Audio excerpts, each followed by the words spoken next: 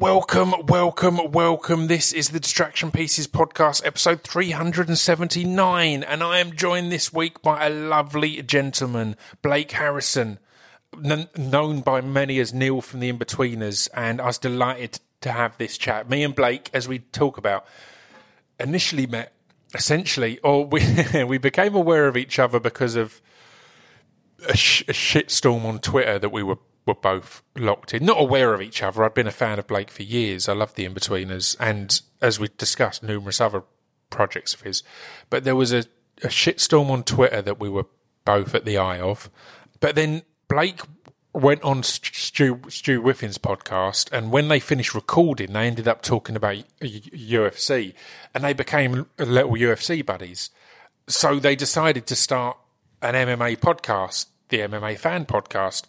And I was the first guest on that. But prior to being a guest on it, we just did a Zoom call, just having a bit of a chat about events that had happened recently and just our love of MMA. So that's kind of how we met. And again, I love things like that because you never know how you're going to meet someone. When I was watching The Inbetweeners years ago and MMA years ago, I would never have thought that that would be my route to palling up with one of those guys. So it was lovely. And as you'll hear from this chat, it's just chatting with an old pal, even though prior to this we'd had 2 conversations ever. But I've listened to him a load talking to one of my old pals, so maybe that influences it. Just Stu Whiffin on the MMA podcast, MMA Fan Podcast, which I recommend you give a listen. But yeah, I think you're going to enjoy this. We get into everything. Obviously, we get into in-betweeners stuff. We get into other acting stuff. We get into general world and family stuff. And we get into a little bit of MMA at the end, just to give you a treat.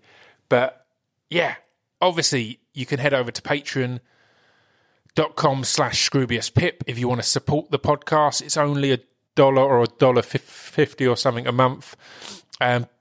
But you can also head over to speechdevelopmentrecords.com. I've got some surprises coming over there soon that a lot of you are going to be excited about. I've revealed those surprises to the Patreon crew because we do a Zoom call every now and then and just hang out for an hour or so. So yeah, join the Patreon for that kind of business, but also head over to speechdevelopmentrecords.com and you can get everything, all sorts of merch. If you're a fan of the podcast, there's podcast merch, there's also Scroobius Pip merch, there's Speech Development Records merch. As it's starting to get hot, obviously the ever selling out sunglasses are a popular one, but we've genuinely got swimwear over there, man. That's how deep I go with my unusual ideas for merch. So swimsuits and swim shorts for whoever wants either, and sunglasses, caps, vests, all sorts of good summer stuff. So head over, get yourself all kitted out for the eventual potential leaving of the house. But let's get on with the podcast. This is episode 379 of the Distraction Pieces podcast with the wonderful Blake Harrison.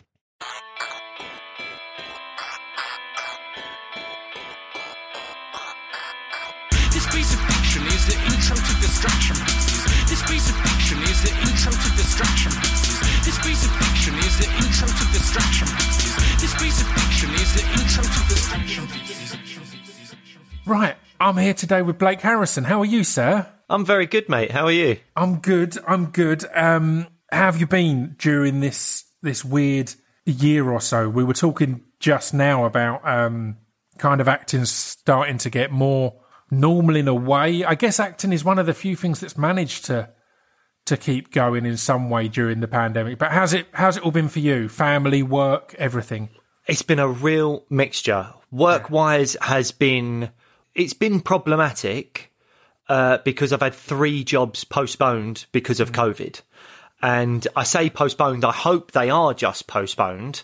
There's always the possibility that, the longer they're postponed, will they get cancelled? Of course. And so, you take a hit financially, which sucks, but the flip side to that is I'm in a privileged position where I'm quite sensible with my money, and I knew that at the start of the pandemic, well, if I don't work much this year. It's not the end of the world. We can kind of get by and things will be all right. But what you can't save is that, I don't want to sound too dramatic with it, oddly, but that feeling of kind of self-worth that you get from not only just working, but also working in a profession that you love, and that kind of creative nourishment. I sound like such a wanker. But you know what I mean, though, don't you? Like that creative nourishment that you get when you're not working. Like in terms of mental health is a big thing on everyone's agenda, and something that's in the public consciousness now more than ever, I guess. But I have to think back to whenever I've been at my lowest, it's usually been because I'm not working, and there's a lot of me, and I think a lot of actors out there that tie a lot of their self-worth to the job that they do. Mm-hmm. And I think Sam Neill said something recently, something about like he doesn't call himself an actor because then he's tying his sense of self to the job. Where what he says is he does acting, or he acts for money. I'm probably paraphrasing there, but that's his profession, but it's not who he is. He's not an actor. He's someone that gets paid to act, type thing. Yeah. And I think that sort of, just hearing someone say something like that kind of helped me a little bit, because there's loads of other things that I can say that I am. Either just a good human, I'm a father, I like to think I'm a good father, I'm a husband, and all these things. I'm a generous lover, Pip. It's just. I was going to say, you didn't mention good husband there. You mentioned good on the rest of them. You're still struggling on that. You're doing your best. We all do our best. We all do our best. So that's the main thing. It's really interesting, because I think it's tough. I think it's quite a working class thing at times, of feeling that your worth is based on what work you do and when you're working. And I think with this industry, acting, anything in the arts, there's always a back of the mind idea, no matter how hard you work, that it's not a proper job, that you're not working in a factory, you're not doing real work. And I think it can be, when you're in the middle of it, it's amazing and rewarding. But in those breaks and those gaps, it can make you doubt yourself. I've said to numerous mates in this period, remember who the fuck you are. And I don't mean it in an arrogant way at all. Just as you say, so much of our identity can be our job. And when we're off from that, it can be really hard to remember why we do this, who we are. Weirdly, I had a period a while back where I was on like a 6-week period of not being on set, in isolation. And the thing that brought me out of it, this is so sad, I did some work on my IMDb page, Blake. I spruced it up a bit. I added the music videos on there. I did things like it was such a stupid thing that no one else knows about. I didn't share it out there, but I just spent some time going, here's the music videos that I directed some of these, or I wrote this, or I did that, and adding them on there. It was a really good thing for me of going, all right, I'm not just this weirdo who sits in an Airbnb on his own and creeps about at night taking photos and not having any human interaction. It's really... And things like that, I think, can be important for everyone in such a discombobulating time, or a disruptive time, where we do kind of, so much of who we are and what we are is ripped apart. And it's important to find those things, I guess. Yeah, I mean, going back to what you're saying, I've never worried about it not being a proper job per se. Like, I've just kind of gone, this is what I really want to do. Yeah. And I'm really massively privileged and fortunate that I'm able to do it and someone's paying me for it. But I definitely think there's that working class thing of, this might be my last job. Yeah. I've still not got, I'm not kind of past that point of going, like I was mentioning earlier, that I've got the privilege that if I didn't work much for a year, we were going to be okay as a family. But I still do need to work soon. There's a finite time of not earning that you have. And so I'm always kind of thinking, well, this job might be my last. And that's not just frightening because where's my money coming from after this? Mm-hmm. But it's also down to the fact that I suppose there's a lot of myself that and I think most actors suffer from this as well. I don't think I'm alone, but you have that sort of imposter syndrome thing where you'll do a job, hope to God that you're good in it, And if anyone says you're not, or if you then don't work for a few months afterwards, you're like, oh, I've been found out. They've realised I'm shit. So it's completely. not that. So now I'm like, I'm not only not earning, and that's worrying, but also this job that I absolutely love so much and is such a big part of who I am. Or I probably tie myself too much to that job or that occupation. That may not come back now, just out of people choosing not to have you back or something like that. And that's really scary as well. I think that's in a way slightly scarier than the money, because I think I'd go, oh, well, you know, Amazon are always looking for delivery drivers now. If I sit in a car listening to podcasts all day, and, you know, I'll be sad that I'm not acting, but that can bring some money in. Yeah. But I'll be more sad about the not acting than the money I am or aren't earning, you know? Yeah. It's a really interesting one. And it's something I wanted to kind of pick your brains on, because that must have been a strange kind of learning curve in a way. Because the reality of this industry is the vast amount of projects don't continue. You know, you might get one series or do one film, don't have the success that you expect. That is the reality of this industry. It's not what we see from the outside, because we generally only see the successful ones. That's because they're the successful ones. We don't necessarily see all the tiny ones that so many amazing people work so hard on, and either it was amazing or it didn't quite come together. The reality is, it's why, like, I never slag films or TV off, because you realise it's really fucking hard to make a good TV show or a good film. It's like, it's not as simple as, oh, we've got a good script and good actors. Even there can be so many other things that can get in the way with that. But In-Betweeners was like your second ever gig, and it was wonderful and a huge success. So you must have had a moment of going, oh man, this is easy, this industry. This is you get on a show, everyone loves it, they tell you you're great, it grows and grows and grows and grows, and then that isn't kind of the reality of the industry. I think sort of yes and no. Yeah. So after doing the In-Betweeners, you've had James on the show. I'm sure he's told you, like, he went back to fitting kitchens. I ended up going to Madame Tussauds and getting a job at a scare chamber. I think Joe Thomas was like tutoring maths or something like that. Like, we all just did the first series of the In-Betweeners and then went, oh, that was really great. Someone's paid me to act. I was so happy about that. Oh, what a lovely experience. And back to reality.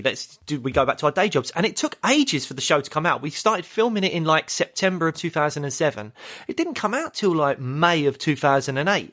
Yeah. So there was a huge period of time before it came out. And then it came out and it did fine, but no one was that bothered about it. It was a real natural grower, wasn't it? Because I remember it really just bubbling and bubbling, particularly at the time. I was doing a lot of gigs with like Kate Nash, whose songs would get used on there a lot. It was this real kind of, it felt like In-Betweeners came up with that scene, those artists who were kind of bubbling under, and then suddenly, after all this work, became the biggest things in the world. In-Betweeners had that feeling. It was kind of this thing that bubbled over, and then it just got bigger and bigger and bigger. It felt like it grew incredibly slowly, but there was a turning point maybe around about I think before the third series came out, because they started asking us to do adverts for it. And I mean, like normally adverts for a show would be clips of the show. Yeah, and I remember for the third series, they've made us film this like really fancy advert for the show, and we were like, well, just use some clips. And I'm sure we all had conversations reading the script for the advert going, none of this is anywhere near as funny as the show, so why are you making us do this? But you could tell that there was like, people were excited about the idea of it coming out. And then I think, I might be wrong, but I think the first episode of series 3 was the fashion show, I think. Right. And it's where Joe has one, bollock hanging out of it. I don't know what to say. Yeah, he has one bollock hanging out of his like spandex pants. That is the day I most regret not being in. I wasn't in that day, and I so wanted to be in. It sounds really weird, but I would have loved to see his ball just flopping around up on that stage. 100%. Also, that I don't think they told anyone in the audience what was coming because they had loads of essays. So they shot the audience first, not letting them know what was going on. And so all the reactions were like real.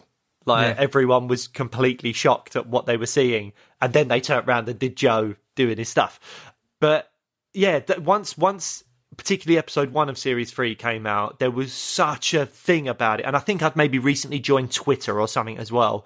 So I was like, oh, like people are talking about it. It's quite a big deal. And I think I heard that we did well in the ratings and all this stuff. And then I was like, oh no, we're on like a proper popular show. But I think, as you said, when people ask you about it, they're like, oh, overnight success. It's like, well, no, because, you know, went back to Madame Tussauds. I did a couple of episodes of The Bill. Then I worked in an office for a bit. Then we did series 2. And then I did a couple of really small jobs and stuff to just kind of tide me over. And then series 3 comes along and you're like, oh, now from series 3 was the time where we kind of got paid the kind of money where you go, oh, I can now turn down like day jobs and go, no, I'm an actor now. That's it. And that's all I do now is act. I will quite happily just audition and never work in an office or a Madame Tussauds or whatever it is for, you know, a year or two or whatever, because I've got this money in the bank that will see me through for the year.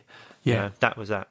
It's really interesting that, because again, just when I was going over the IMDb, I saw The Bill on there, and that is, again, I love that that's kind of the workshop of the British acting industry. Yeah. Everyone I've had on, from Michael Fassbender, James McAvoy, all of these people have all been on The Bill at some point. But it's really interesting because it hadn't occurred to me that you would have shot the first season of Inbetweeners before you did The Bill, because The Bill is a quick turnover. It's a week in, week out, whereas a new show, particularly comedy, as you say, it'll often be they'll get it all, and then, you know, it'll take a while to come out. So, yeah, that's mad to think that you'd done this show and had no idea if it was going to be anything, if it'll work. And then, I remember people asking me, like, oh, like, what's it like? I was like, oh, it's kind of like 2 pints of lager and a packet of crisps. It's kind of like, just like rude humour. And I really didn't think it would necessarily do anything. Yeah. But it really did. And it really kind of became part of the zeitgeist of stuff. Like, it's one of those shows that has genuinely influenced language, as crazy as that sounds, but slang and parlance and all sorts of stuff, so much of the stuff in the Inbetweeners has had that effect. How does that kind of feel to hear stuff, you know, casually, not necessarily people quoting it to you because you're Neil as such, but how was that? It's weird because you think, well, I don't feel like I've given the world anything great. Like, it's like the word clunge or people shouting bus wankers at people standing at a bus stop. I was like, I'd kind of rather people didn't do that. It doesn't feel like the nicest thing in the world or the best thing in the world to have contributed to. But then again, when you hear like someone you respect, or like a sportsman, or like I don't know, just someone on the mainstream, because I think in a weird way, Inbetweeners kind of maybe has become a bit mainstream, but it also still feels quite cultish to me, probably because of those early days of it just being a few people that were interested in it. It's kind of, as you said, it doesn't feel as it was pitched as a hit. No. If you know what I mean? It feels like it was pitched as, here's this show, it's a bit different, it's a bit left field, it'll be on late at night. Yeah. There you go. It doesn't feel like, you know, there's a lot of pressure on a lot of your big sitcoms or whatever that are new, that it's like, well, this is going to be the new Friends, or this is going to be the new this or that. It felt like it was meant to be a little side thing that then did far better than anyone expected. Well, yeah, absolutely. And in terms of people using phrases and stuff, when it is someone very popular that comes out with like a something friend or a whatever, you go, oh, that is kind of cool. So you clearly like the show I'm in, and you might think I'm funny. That's really nice. You can't not like that. You can't get fed up of that. That's really lovely. Yeah. So what was your route into acting then? Was that always as a kid? That was always what you wanted to do? Could you grow up in Peckham? I grew up in Peckham, and there was no one in that area that I was aware of that, was in any way getting into acting or anything like that. It was. It's a weird one because normally on this I'm saying acting isn't a realistic goal in working class areas, but Peckham's a weird one. I mean, despite the fact my mum and dad's first flat was above the chicken shop on Peckham High Street, so I know Peckham well, but South London and that kind of area, it did suddenly have the Brit School, and that gave working class people a realistic thing of, oh, I can become an actor or be in the film industry or music industry. So I think it is a weird one there because it is a very working class area, but there is that little hint of it's kind of an option. So yeah, how was that for you? Did you have to find it yourself, like your own options, or? I have to credit my mum with a load of stuff because she knew I wanted to do it from an early age and she just looked for places for me to go. So like my nan lived in Brockley and there was a place down the road from her that was just like this tiny little venue where they did like kiddies drama classes. So I started going there on like a Wednesday night or something like that.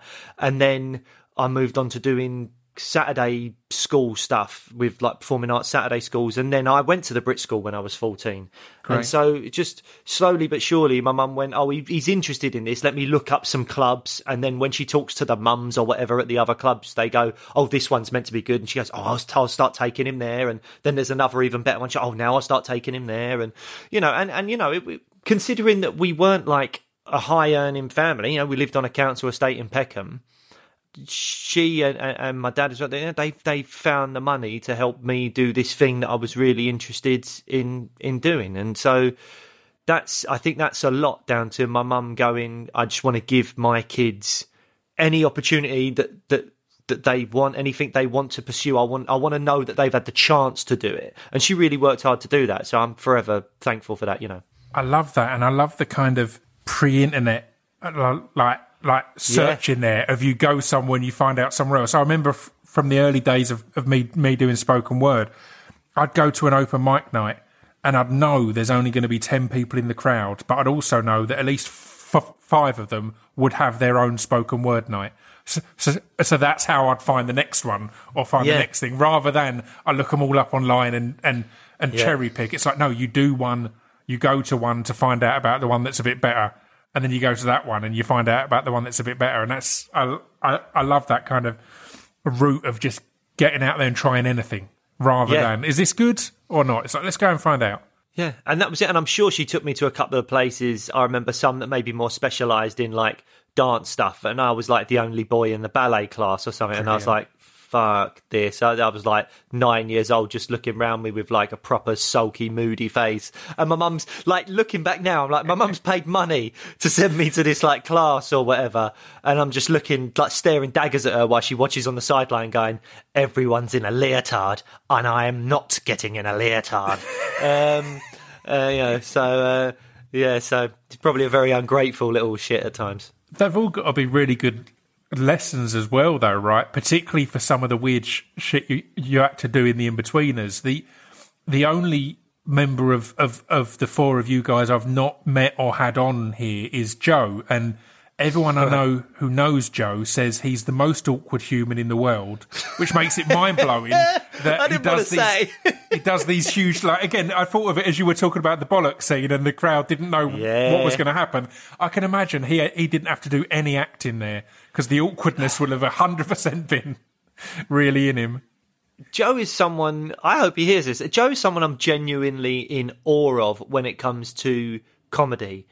Because, I think some people might have criticised some of our acting early on in the show.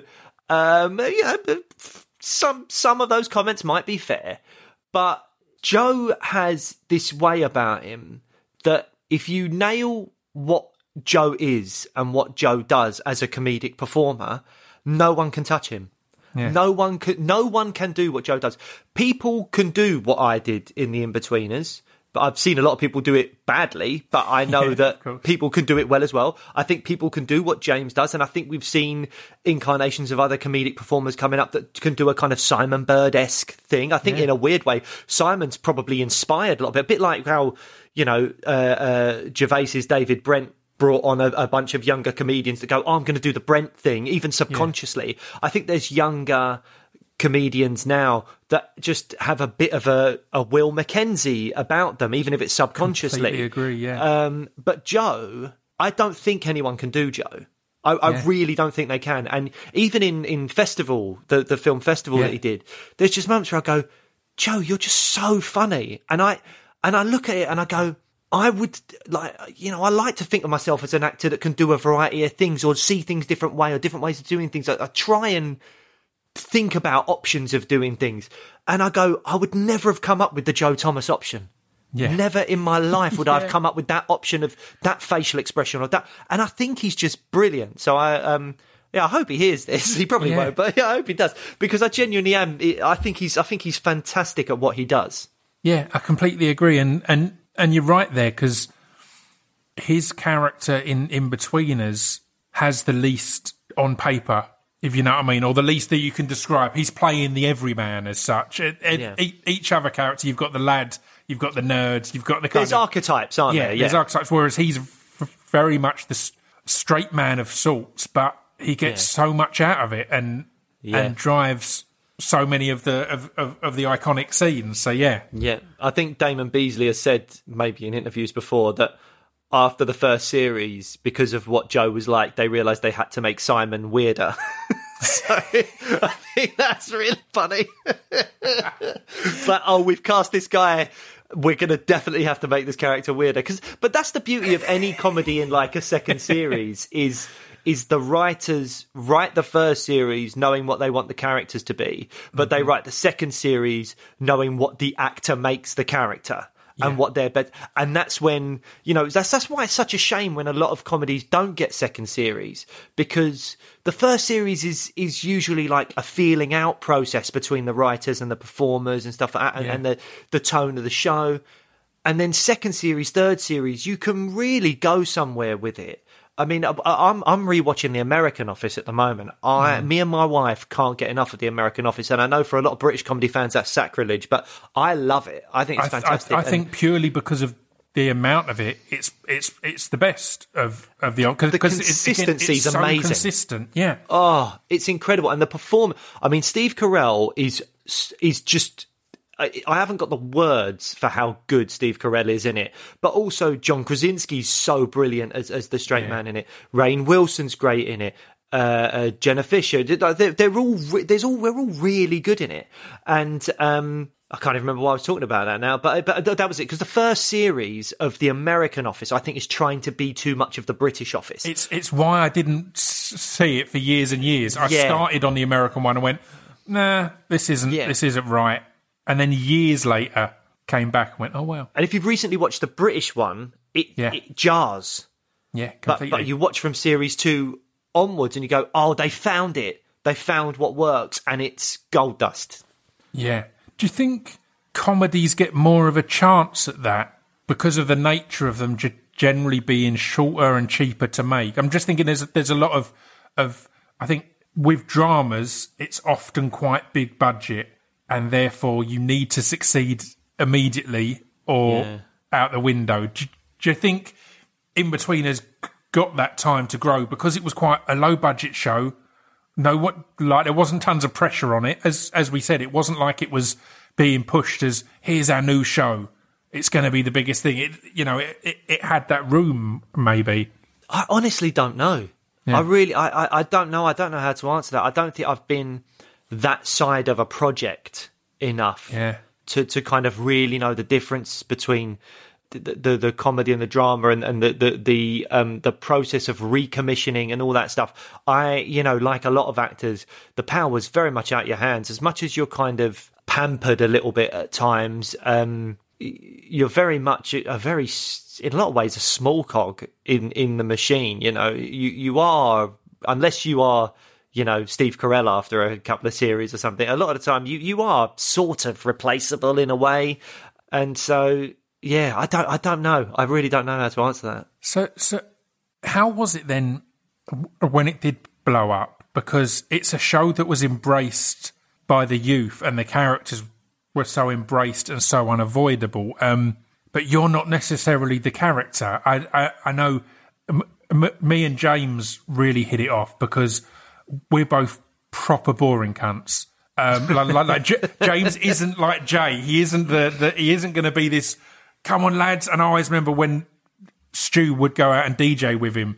It was tough at times because he'd try and find that middle ground between himself, who's just a music fan and loves it, and Jay, who's going to be pretending to party all the time at the very least. But I know that there was a lot of pressure there to be that character.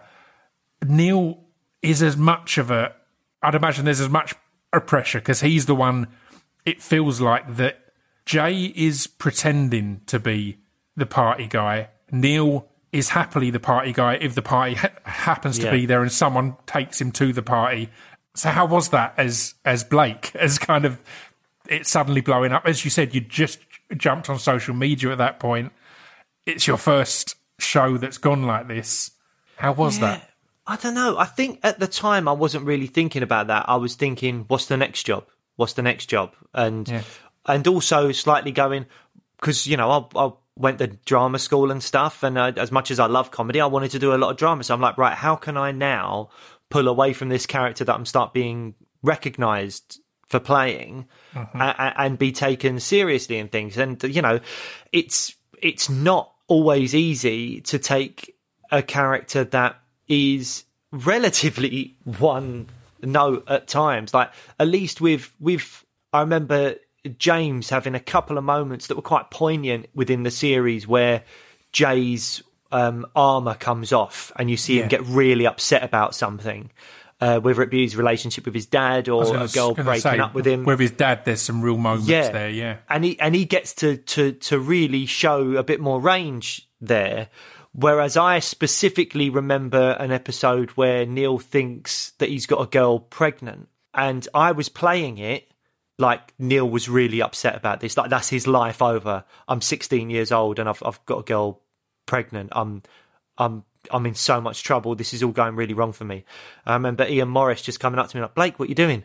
I'm like, I'm doing the scene. You know, he's so upset and all. It's like, oh no, Neil doesn't give a shit. He's Neil. He said, just do it like Neil.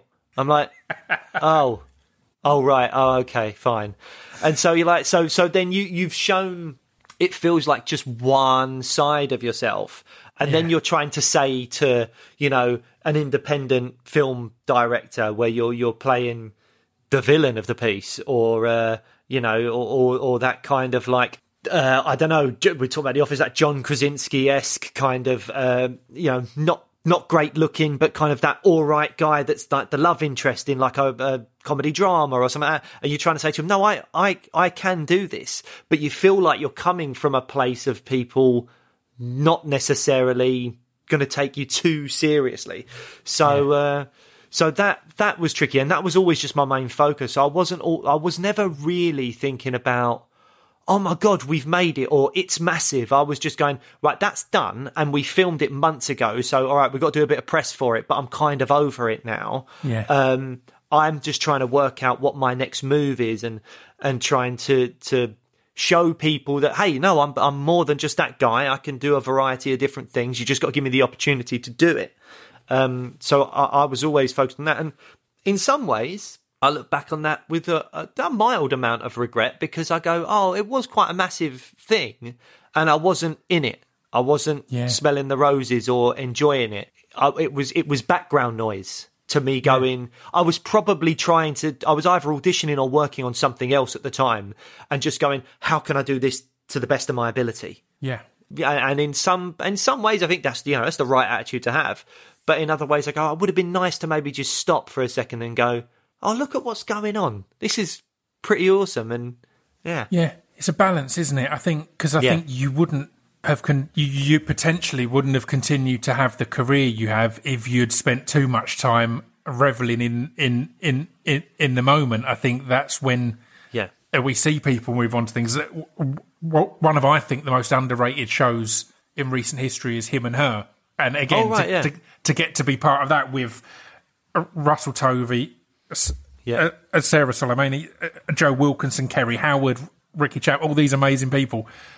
How was that to kind of go on to one where you're joining the already established family as such? On the in-betweeners, it's you four guys. There's Greg, there's everyone else's involvement, but this was one where they're already a team as such, and you're jumping in for a few days. It always felt fine to me. I was always just like, this just part of my job. I've signed up for it, so I know what to expect. I'm not going in there as like a lead. I'm going in as a smaller part. I think it's possible that because I had the in-betweeners behind me, I walked on set and the leads were more inclined to go, "Oh, hey, Blake, how's it going?" Blah, blah, blah. Right, it wasn't oh, there's this random here I've never seen before. And to be fair, I would like to think the people you mentioned, like Russell and Kerry and Ricky and Joe and Sarah Soleimani, they were going to be welcoming to everyone anyway. They were all really lovely people. And the majority of people I've worked with on any job have been lovely. It's very rare that I've come away from a job and gone, "Oh, they were a bit of a dick. I didn't like working with them." And yet you hear so many stories about the acting industry and tricksy actors and all that kind of stuff. And I would say 99% of people I've worked with have all been really lovely. Mate, I've had exactly the same. And you hear all these horror stories of actors, directors and casting directors, that there's these nightmare ones. I've had so many lovely times with all of those things. It's a bizarre one.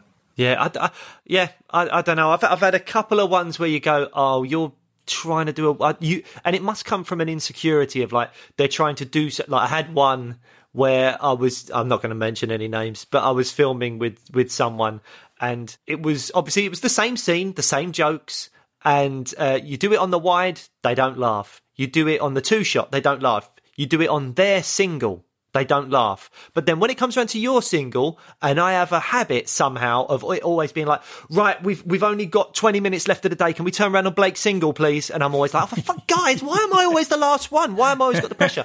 But it happened. And then it's like that person, when you say the joke for literally the 25th time, they start breaking down laughing like it's the funniest thing in the world. And you're like, "I know you don't find this funny." And they're like, "I'm so sorry.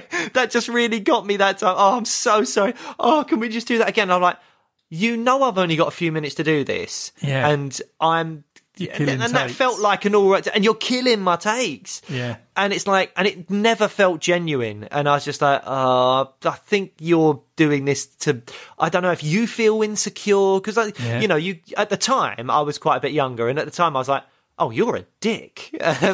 But I was like, "This person's doing this." And I was chatting to some of the other people there, and I was like, "This person, I don't like them." But now as I'm older, I'm like, "Oh, did you feel a little bit out of the loop, or did you feel a little bit insecure about your own performances?" Because this person was very into their looks as well. Yeah. Like, they'd be sorting stuff out after makeup had come in. They'd start rearranging as well. And you're like, "Come on, we've only got so long." Like they've done their job, yeah. Yeah, they you look good. They've done their job. Trust in people's ability to do their job. So that was like one incident I've had over like a career of like 13 years or whatever. Yeah. 99% of people have all just been like good at their jobs, really lovely people. Jobs are good. What more do you need? Exactly. I mean, we spoke about imposter syndrome earlier, and I remember watching the increasingly poor decisions of Todd Margaret at the time and thinking amazing cast. But I swear, just going back over it, it's got better and better with time. Because you look at Sharon Horgan, David Cross, Will Arnett, Jack McBrayer, Sarah Pascoe, John Hamm, Janine Garofalo, Mark Heap, Kaivan Novak, Peter Serafinovich, Jamie Demetriou, John Bishop, Russell Tovey. Man, that was a hell of a cast to be working with in small roles, in big roles. How was that? Was that intimidating?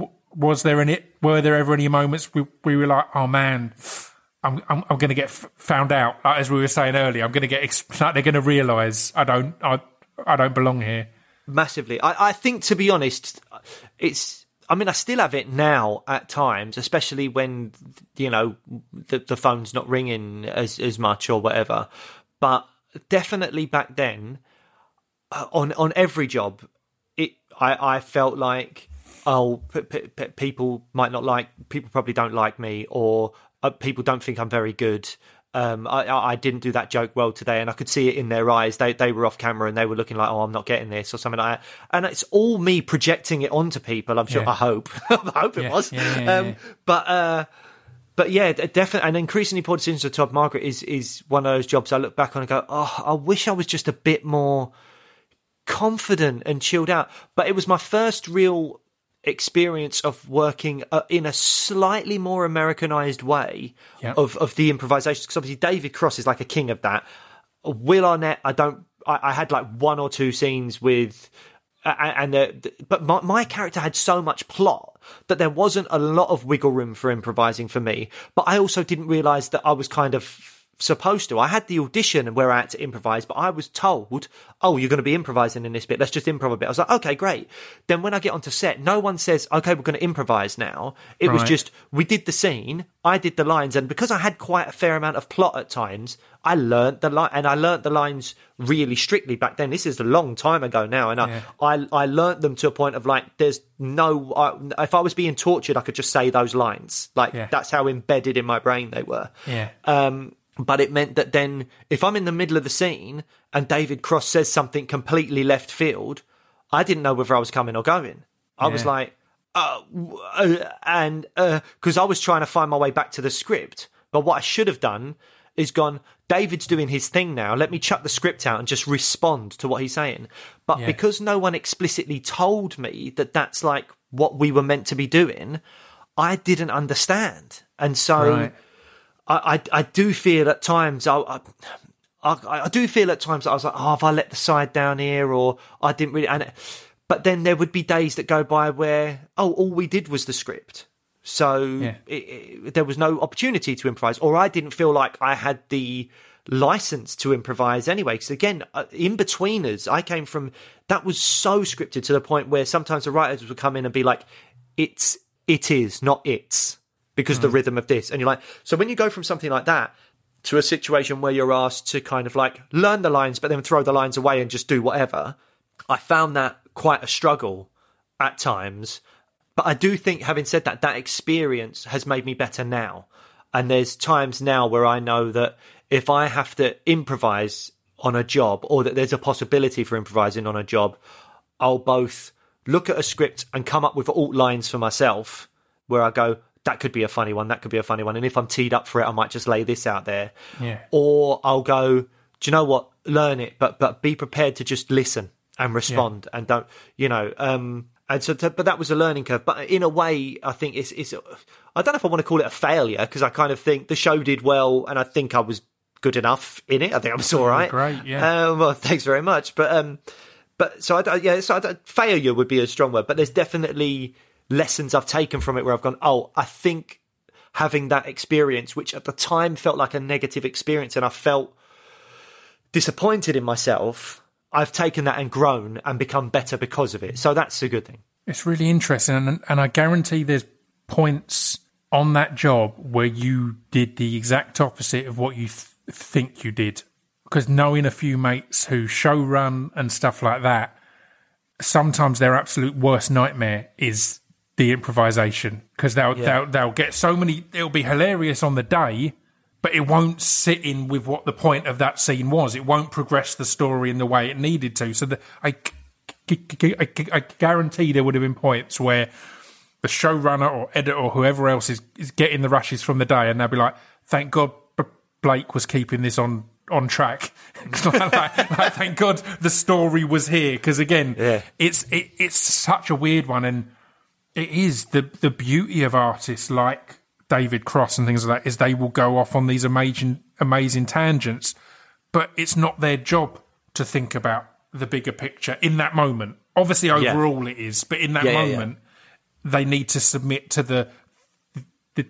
the art completely. So that can end up being an absolute nightmare. As said, it would work perfectly as a standalone sketch, but for what we're doing as a whole episode or series, it can lose stuff. So yeah, I'm sure that was there's both sides of that in many ways of how that would have went. Well, I've become quite obsessed with watching like outtakes and behind the scenes stuff of a lot of the like Judd Apatow stuff since doing that job, because they always have like the Linorama section of the DVD extras or whatever, and there's always like, I remember, I think it was like This Is 40, the Leslie Mann, which I love that movie so much. Brilliant movie. I think it's so brilliant. And I think it's like Paul Rudd and Leslie Mann, who are married, they're at the hotel after like they've ditched the kids for a little bit, and they're like, oh my God, we do love each other, because look, without the stresses of the kids, we're having like the best time. And they're having like this amazing kind of, they're having great sex and they're eating great food and they're doing this stuff. And I can't remember the context of what it was, but you can see in the Linorama, like, say for example, Paul Rudd is saying like, oh God, this person smells like a badger's vagina. But then it'll go, this person smells like a badger's vagina, cut. This person smells like an octopus's prolapsed arsehole, cut. This person smells... And then you'll hear someone say, like, someone else will shout. And in my head, in my maybe naive head, I'm like, it's the boom op. The boom op's just come up with a gag and he's just shouted it out. And he's like, say this, say that. I think Eastbound and Down has it as well, where you've got Danny McBride, like, saying something. And then someone just shouts, say this. And then he goes, oh, bloody, bloody, blah. Then they pause for a second. He goes, now say this line instead. And you're like, oh, this is awesome. It's such a collaboration. Everyone is just chipping in. I would love to do something where it's just like, look, we've got some jokes, like even just the whole writer's room thing, which we don't have in the UK, like where people are punching up the jokes, like being on a set and going, okay, this joke's fine, but it's not massively landing. We've got 3 massively funny people here and you as the performer. Let's just quickly go, what have we got? And then someone else could just walk past, a runner or something, go, oh, what about this? And you go, yes, let's just try it. Let's just do it. I mean, obviously there's the luxury of having lots of time and budget, but that would be such an exciting thing. Well, that's what I was going to say. Part of that is on the producer, surely, in scheduling time to go, right, we've got it. Now let's try it 10 different ways. Now let's spend an hour just going, let's mess about with this. And play about, because that is the luxury, right? Yeah, and the freedom of it. Oh my God! Like again, that whole thing of there's a majority of the jobs I find in England are, look, we're up against it, guys. We had that morning where we spent a long time doing that tracking shot that we maybe didn't quite need, but we've spent a long time laying that track and doing that. So we're actually really up against it now for everything else. So let's just do the scene. You're getting 1 or 2 takes, and we're moving on. But the freedom of thinking, look, we've set the cameras up. We're just going to do the scene from these angles. I mean, we keep talking about the American Office, but they clearly got their mockumentary style where it's just like the scene's going to play from these angles because that's where the camera crew would be in real life as a documentary. So they probably got loads of takes of doing that stuff.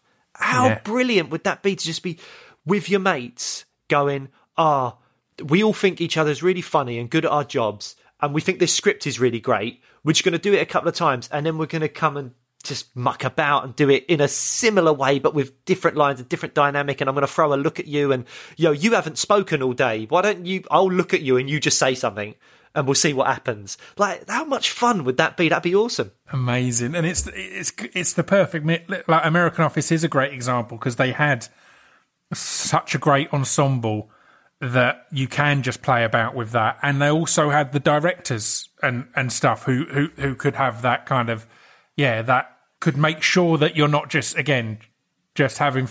only having fun in the room and get it all to translate. Well, I mean, there's loads of things I want to talk about, but there's 2 things in particular. And one of them is, it relates to social media, as we were talking about earlier. It relates to Peckham, as we were talking about earlier. I was a fan of the In-Betweeners from the start. As I said, I really enjoyed it in my touring days and all that kind of thing. But we kind of, Blake rather than Neil really became kind of in my mindset because we were kind of on the wrong end of some anger, or some positive at times and some negative at times, because we're both Millwall fans. And we've both spoken out recently against some perceived racism. And it's a really interesting one because we'll get into it, but Millwall has had a bad reputation for a long time, and often it's been unfair. Like there's loads of really clear examples of when it's genuinely unfair, and I've talked about that on TV shows and all sorts of things. But the problem that we have at times is sometimes it is fair, and we have to acknowledge that. We can't just either play the victim and go, well, no, everyone's always hard on Millwall, or play the no one likes us, or we don't care, and play up to it. How's that been being a Millwall fan in the public eye? Have you been going like since you were young? Obviously, Peckham is very much. It's going to be Millwall or Charlton or maybe Palace around those ways. Well, I grew up about 10-minute walk from the old Den, which was also, because it was right in the middle of it, a 10-minute walk from the new Den. You know, it's technically Peckham, but it is kind of it's also very close to South Bermondsey, New Cross Gate. But it's technically Peckham. And I went ever since I was a kid. My dad was always a Millwall fan. My granddad was a Millwall fan. And my dad was a Millwall fan in the 70s and 80s, which has its own kind of connotations and stuff, which are fair connotations. But I have to be very honest, actually. In a weird way, like we can maybe get onto this later, talking weirdly, like I think I've only realised recently because you came on the MMA fan podcast that I've just started up with Stu, and we're talking about, and it started making me really reflect on my own kind of relationship with violence in a weird way, and kind of why it interests me, because all of my favourite TV shows growing up had a form of violence in them. Either they were like superhero cartoons, or I loved WWF. Like wrestling, that was like my favourite thing as a kid. And then like my favourite TV show of all time, still to this day, is Buffy the Vampire Slayer. I mean, I'm a massive geek. Like I do love the fantasy or sci-fi and all that kind of stuff. But I love when you go, oh, this vampire's just going to do, like, he's just been bitten, so now he knows kung fu, and now he's going to go and do like all this martial arts stuff. Like I love that, and now I love mixed martial arts. But I was wondering, like, where's this come from? And I think I remember as a kid, my dad's being with like mates going to the pub, and we always went to the pub with my dad. It was never like an over 18s pub. It was always young. And there would be people there that knew my dad from years ago, and they'd start telling stories about going away at Everton, or when Leeds came down, and all this stuff. And it was very glorified. And as a young kid and a teenager, I was hearing these stories, and I literally remember people being like, oh, your dad was an animal, or your dad was this, your dad was that. And at the time I was like, that's cool, isn't it? My dad's really tough, and you know, this is, you know, they went. There was only 30 of them, and there was 100 Scousers, and they stood their ground, and all this kind of weird, almost like war stories or something. And it was only when you get that bit older and start to mature, and you start to go, oh, this isn't a good thing. Like, sure, it's very macho, and if that's what you want to consider the thing that makes you a man, then, you know, that's down to you. But I think I very quickly, kind of in my maybe early 20s, late teens or something, I just realised that I'm not really into this, and I started getting really fed up of, I'd meet someone new, especially on like an acting job, where the majority of people are very, you know, liberal and left wing, which is what I consider myself to be as well. But as soon as you go, well, what team do you support? Oh, I'm a Millwall fan. They'd always be like, oh, watch out. Oh, it's a hooligan. Oh, and I'm like, mate, I've just been talking to you for the last hour as like this nice, normal bloke. And I know you're only joking, but I don't know how you feel. It used to just wind me up. I'm like, oh, that same old joke. Like, it's not funny or interesting. And I'm not taking pride from it. I'm not hearing you go, oh, watch out. Oh, God, keep the bottles away from me. Whatever the stupid things that they would say. I'd be like, I'm not amused by that. And also, it's a really easy assumption, or like an easy joke to make. It's like, oh, because I'm a Millwall fan, I'm clearly some thuggish idiot or something. And I just found it such a dumb thing for people to say, and it started to wind me up. You see, it's interesting, because I have to admit that there was a point that I loved that. Do you know what I mean? I loved the hard reputation that Millwall had. There was a point in my youth where it was this kind of, well, it's a bit of a badge of honour. But yeah, you realise it is is ridiculous. And I think the reason we've held on to it for so long is we're one of the few clubs with kind of one of the kind of more iconic or legendary like hooligan firms that haven't really had anything else. And that's horrible to say, but your Leeds have had Europe. Your Chelsea's have had the West Ham have kind of had the World Cup in their eyes. And all these other clubs that your Liverpools or whoever else have had other things to pin their badge onto.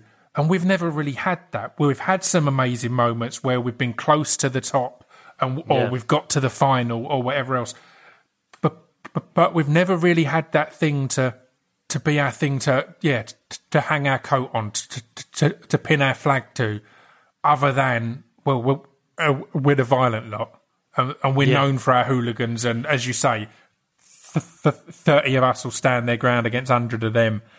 And it is depressing. And it's this most recent one for me was the first one that really beat me down, because I've educated myself and been well aware and realistic on the fact that Millwall has done more than anyone, or were the first to complete all the steps in the Kick It Out programme.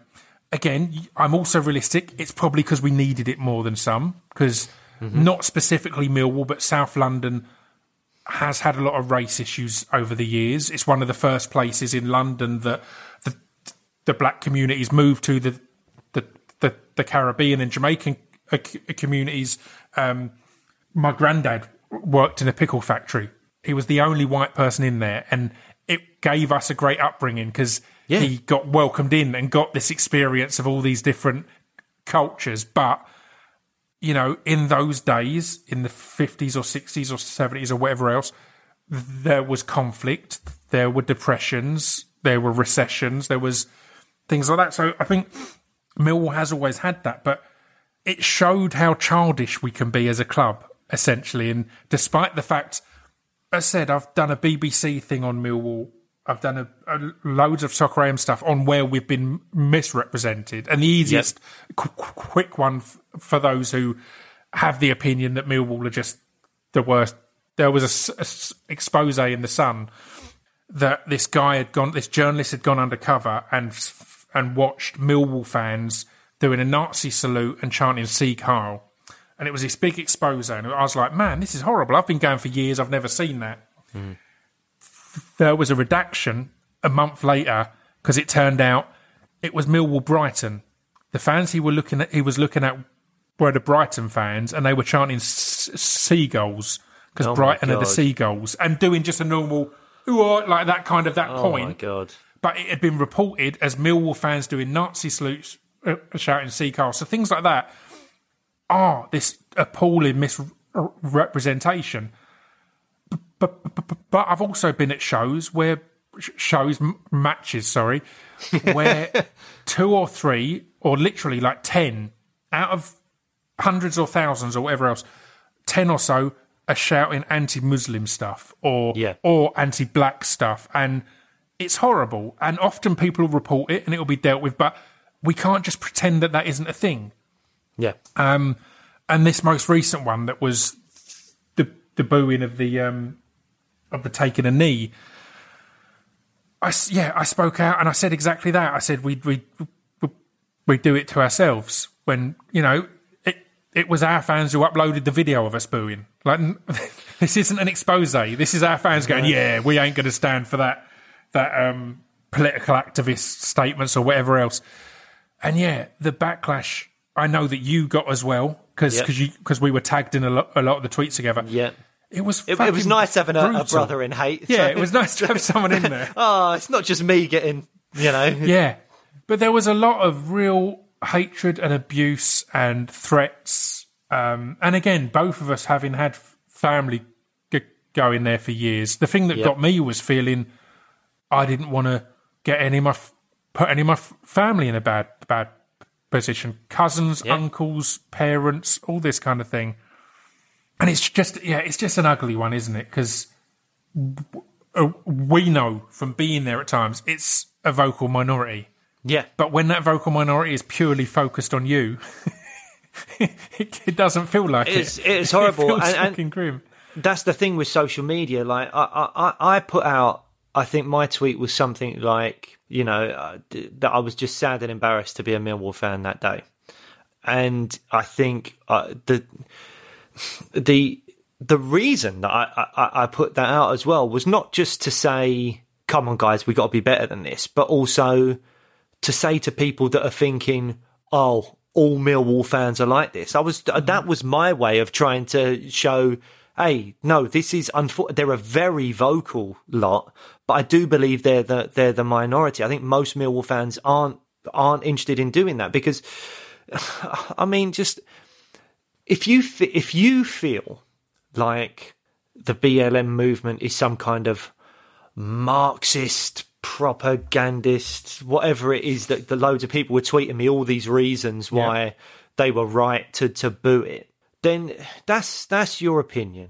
I can't change your opinion. That's your opinion. But to boo taking the knee, and I know there's going to be a lot of people out there that go, oh yeah, but even some black people have come out saying now that it's like an empty gesture, or it's inconsequential, or or it's a slightly submissive thing to do, so there's problems with that. It's like, again, if that's what you feel, then fine, I suppose you're entitled to that opinion. But to openly boo, to feel one way about it is one thing, but to openly boo what the majority of the world is seeing as an anti-racist statement. Well, that's the thing that gets me, is the club and the league had come out preempting this and said beforehand, the knee is not supporting any political affiliations. It is the two clubs uniting against racism, and that's it. So everyone who turns around and goes, no, I booed because of Black Lives Matter, because it's that, it's like, it wasn't that though. They've said that it wasn't that. So your excuse doesn't wash. But yeah, as you say, if you agree or not, to openly boo, you know how that is going to look. Yeah. You know what that will look like. You know what it will look like. And you know how it will make people to Marlon feel. Romeo, one of our black players who came out with the most heart-wrenching statement. He's been with us from day one. He's a South London lad. And he came out and said how it made him feel and how horrible it was to be there. And he'd do something that he was excited to do, because it's the club, all players of all races uniting together of both sides. You know, we're about to be opponents, but no, we're united in this moment against racism, and bang. Yeah.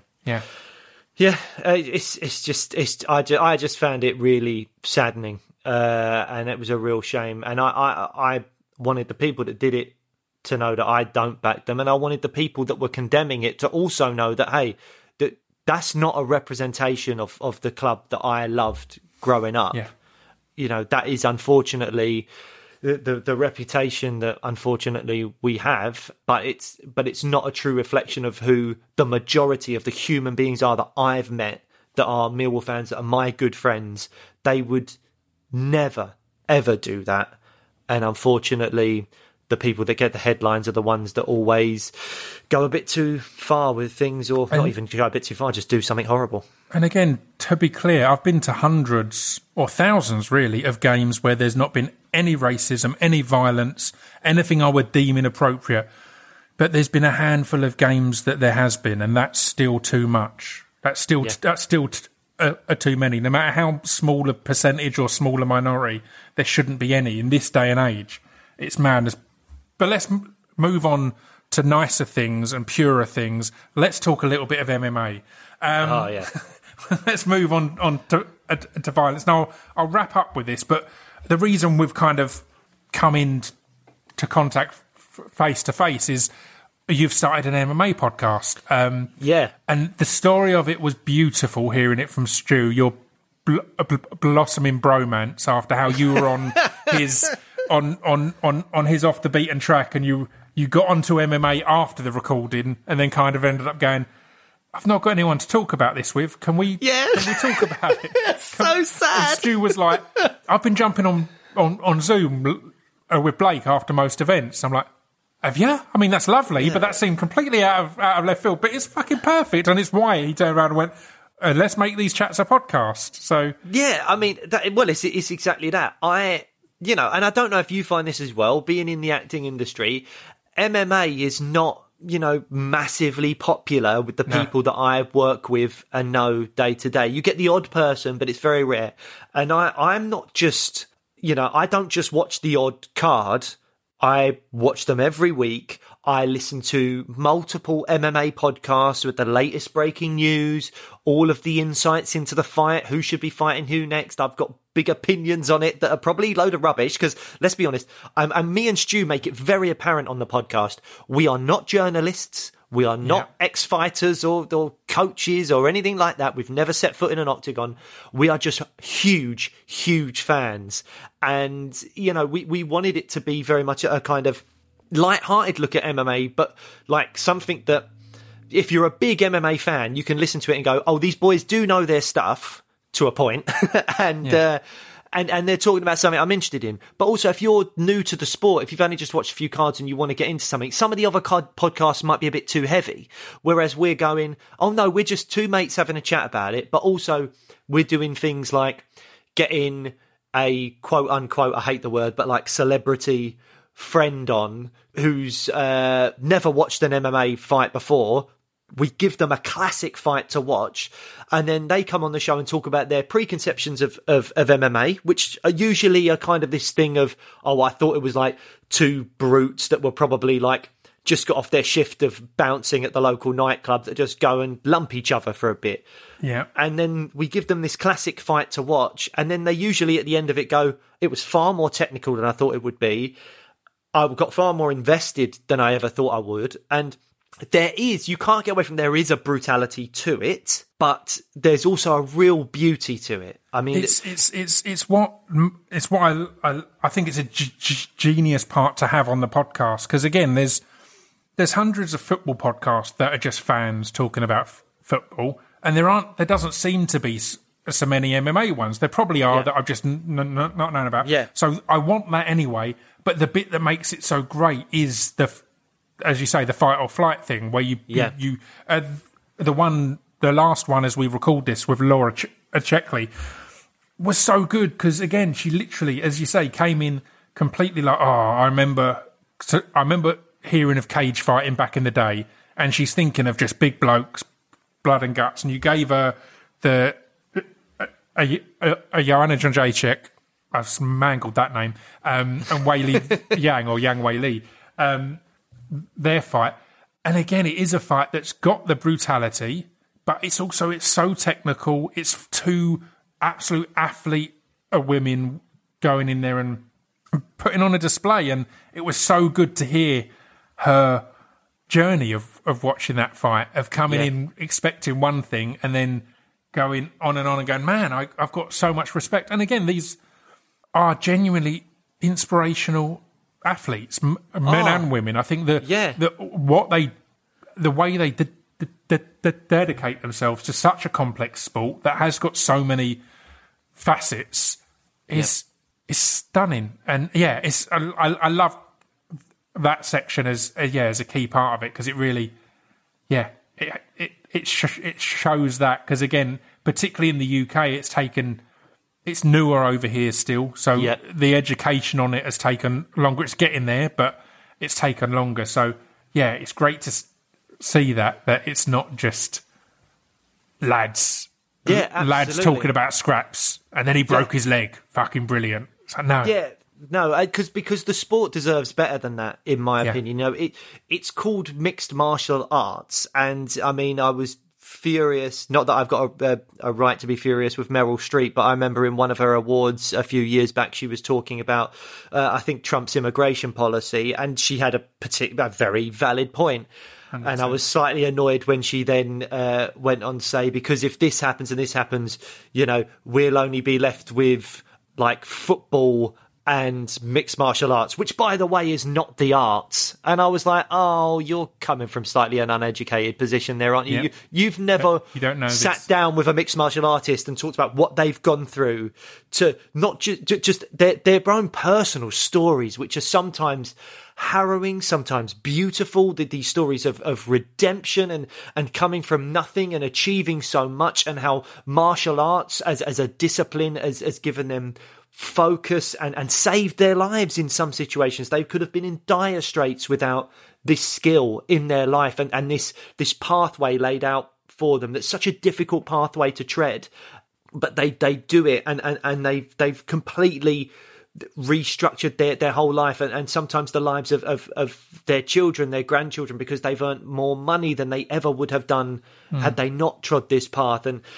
And when you see the good of some people, you've got Dustin Poirier with the Good Fight Foundation. You've got Stephen Wonderboy Thompson, who's, you know, jokingly that the NMF, the nicest mofo in MMA, and he's you know, teaching kids all the time karate and self-defense and all this stuff. So Stu and I chatted to Paddy Pimblett the other day, and he's very open about mental health issues, and some of his friends have sadly passed away through suicide, and he was talking about like raising money to help with awareness of particularly men's mental health, and about, you know, opening up and talking about it. And he was very open and honest with us. And these are just some of these are just you get the dickheads, and some of them are high profile. You get that in any profession, and particularly in sport. You know, you get them. You can't shy away from that fact. And unfortunately,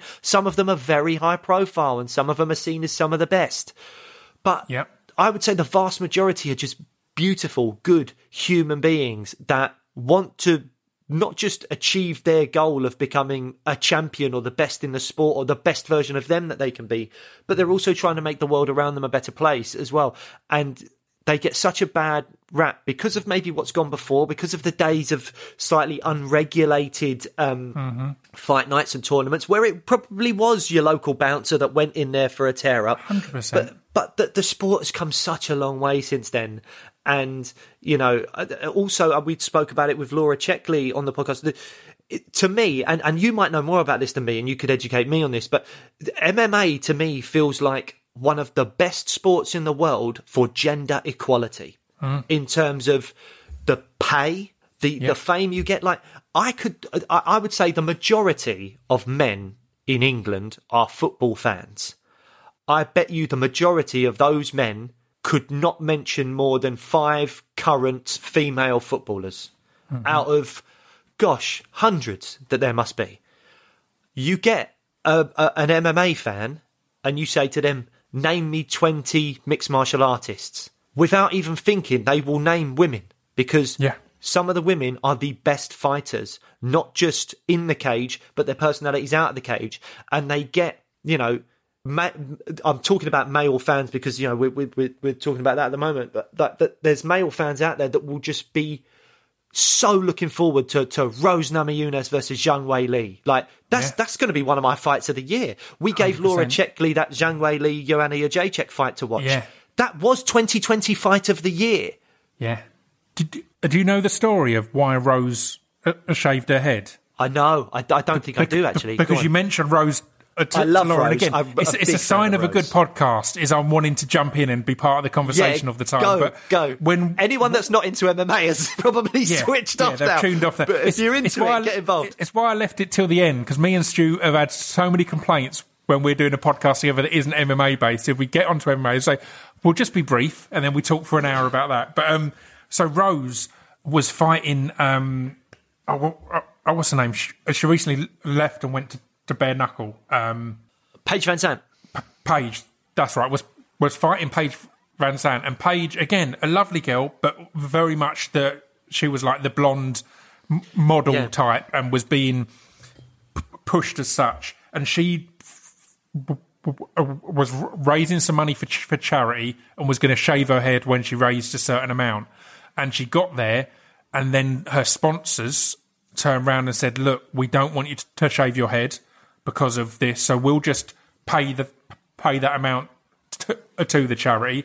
All good, all done. And then Rose turned up at the next event with her head shaved, because she was like, I'm not a model, I'm a fighter, and this is functional. I don't. It's not about image, it's about who you are inside for me. And she was just gave the best, most equally sounding hard as nails, and just like the most beautiful human in the world all at once. So she shaved it just to kind of prove that shouldn't be a thing. That how you look shouldn't be a leading factor. But yeah, she's wonderful. She's amazing. I'm a huge fan of her, and I just think that in terms of, as we're saying, gender equality within a sport, you got Amanda Nunes probably earning more than a lot of the vast majority of her male counterparts at the moment. And then I was saying this to Czech Lee as well, that the two biggest stars in the sport to date, in terms of transcending the sport, would be obviously Conor McGregor, and then second to that would probably be Ronda Rousey. And so 100%. And I think there's still a way to go, but I completely agree. I think there are these big stars. I think there's more male fighters on every card than there are female fighters. And there's more male fighters at a higher level than female fighters. But that's simply more because... weight classes as well. More weight classes, but it's simply because it's been a male sport for longer. Yeah. It started 25 years ago for men. It only became a women's sport maybe 10 years ago with Gina and Cyborg. Yeah. And then Ronda took it to the next level.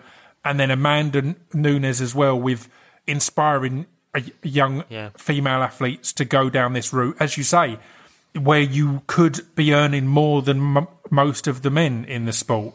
Yeah. And purely on your own merits as well. It's a wonderful thing. And you said a fabulous thing on our podcast, I think, so I'm sorry to steal your words, but you were talking about how the UFC could probably do more with pushing Amanda Nunes, because she's the first ever openly 100%. Gay UFC champion. She's a 2-weight world champion. She's married to another female fighter in the UFC, Nina Ansaroff. Again, it's mad. There's so much there that should be done with that. Yeah, I mean, and they've just had their first baby.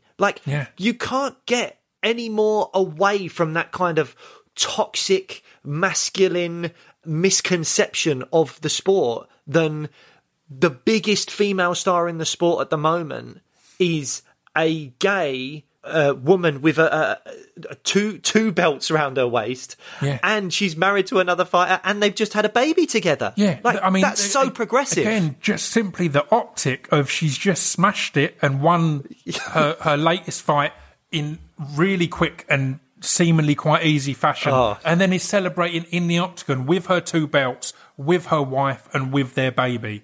It's so beautiful. It's a beautiful thing. That should be pushed far more, to get rid of the image of MMA or UFC in particular being blokes beating each other up. I think Ronda is more important than even she gets credit for, because I think she gave so much credibility to the sport because she was an Olympian, and she was the first high-profile Olympian to get a belt and to absolutely dominate in the sport. And I think people respect the Olympics as an athletic endeavour.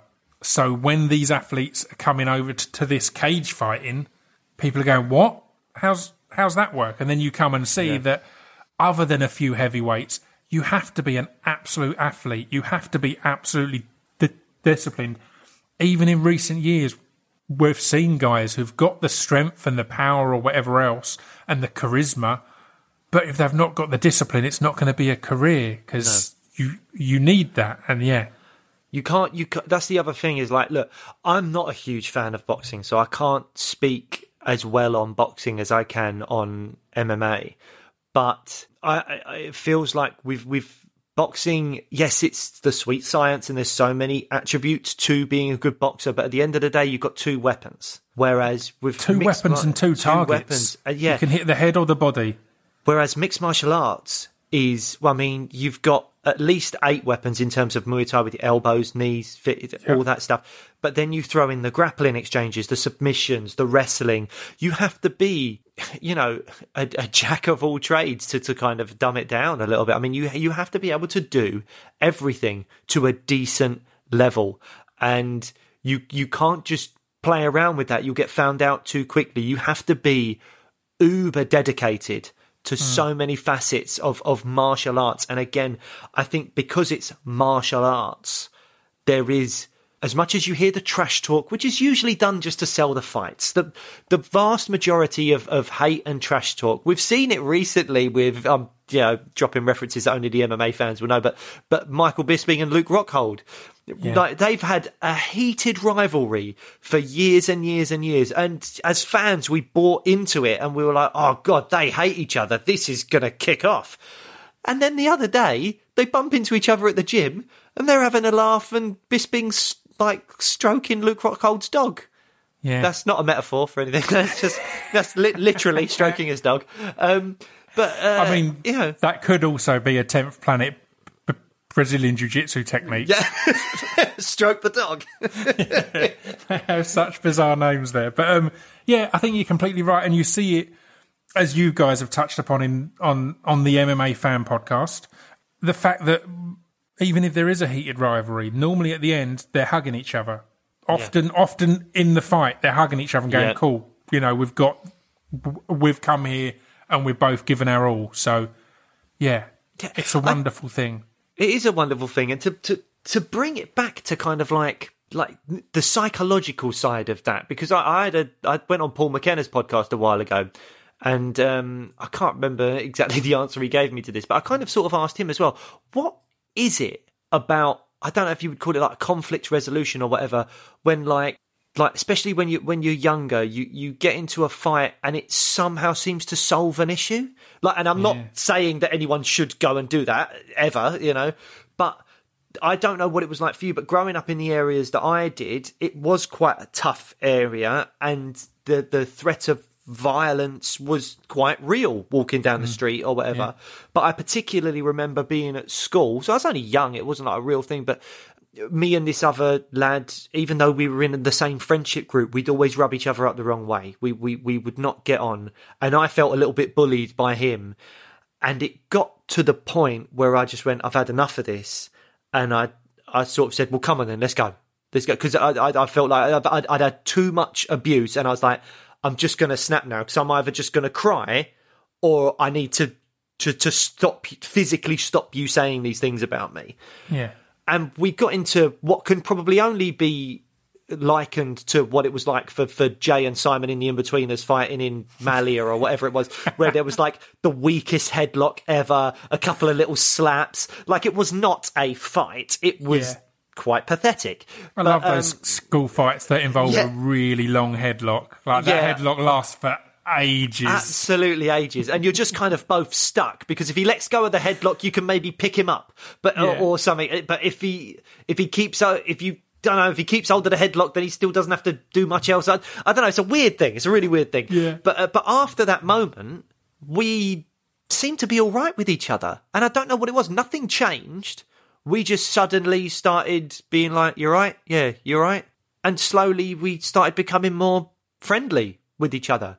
And I don't know why that is. To this day, it kind of baffles me, because nothing in me changed. He just maybe stopped taking the piss out of me more. Maybe because he thought, oh, well, it's effort. Because even though it's a shit fight, it's still a fight. I don't necessarily... Yeah. So maybe he just thought, oh, it's not worth it. But then we sort of became friends. I remember us playing tennis one day. We went down to Southwark Park in like the school holidays, and we did not like each other. And then I think some of the other mates in our friendship group found it really weird. Like, why are those two hanging out now? Like, I thought they didn't like each other.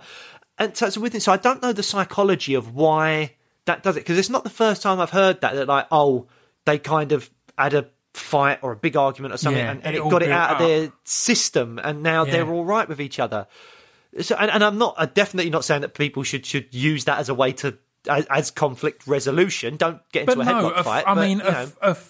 A fight can be the extremes, simply the addressing of an issue rather than the ignoring of an issue. So that might be a fight, or it might be a heated conversation, debate or discussion. So, but I think it makes tons of sense, because it stops it being something in your head. It lets it out of your head, right? You've then had that in the real world, and in a way you've gained each other's respect, or at least the respect has changed in some way. Yeah. And it is an interesting one. But again, you hear it constantly in MMA of people losing to someone and then going and training with them.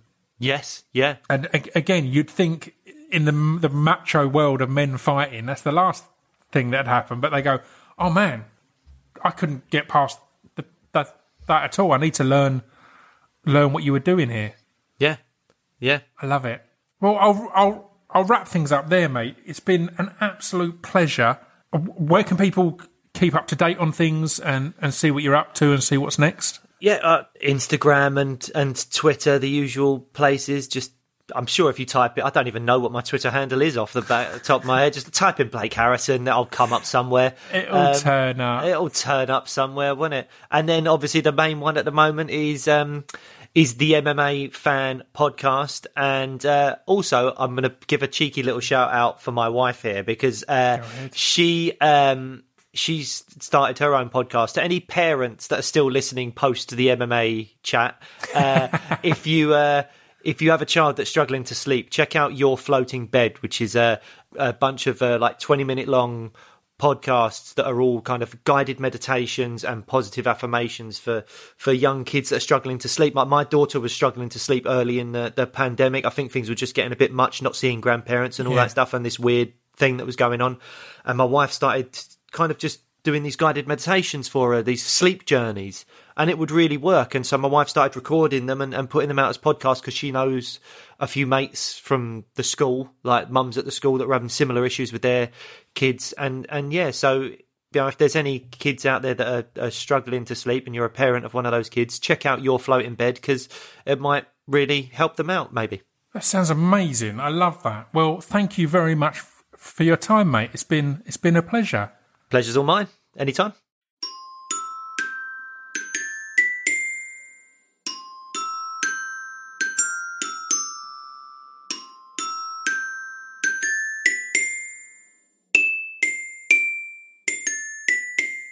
You've been listening to Scroobius Pip's Distraction Pieces. There we go. That was Blake. Thank you for tuning in. I'm going to keep this outro brief. I've told you all the stuff you need to know in the intro. But yeah, Patreon, speechdevelopmentrecords.com, all the good stuff. I'll be back next week with another fantastic guest. Until then, ta-ta.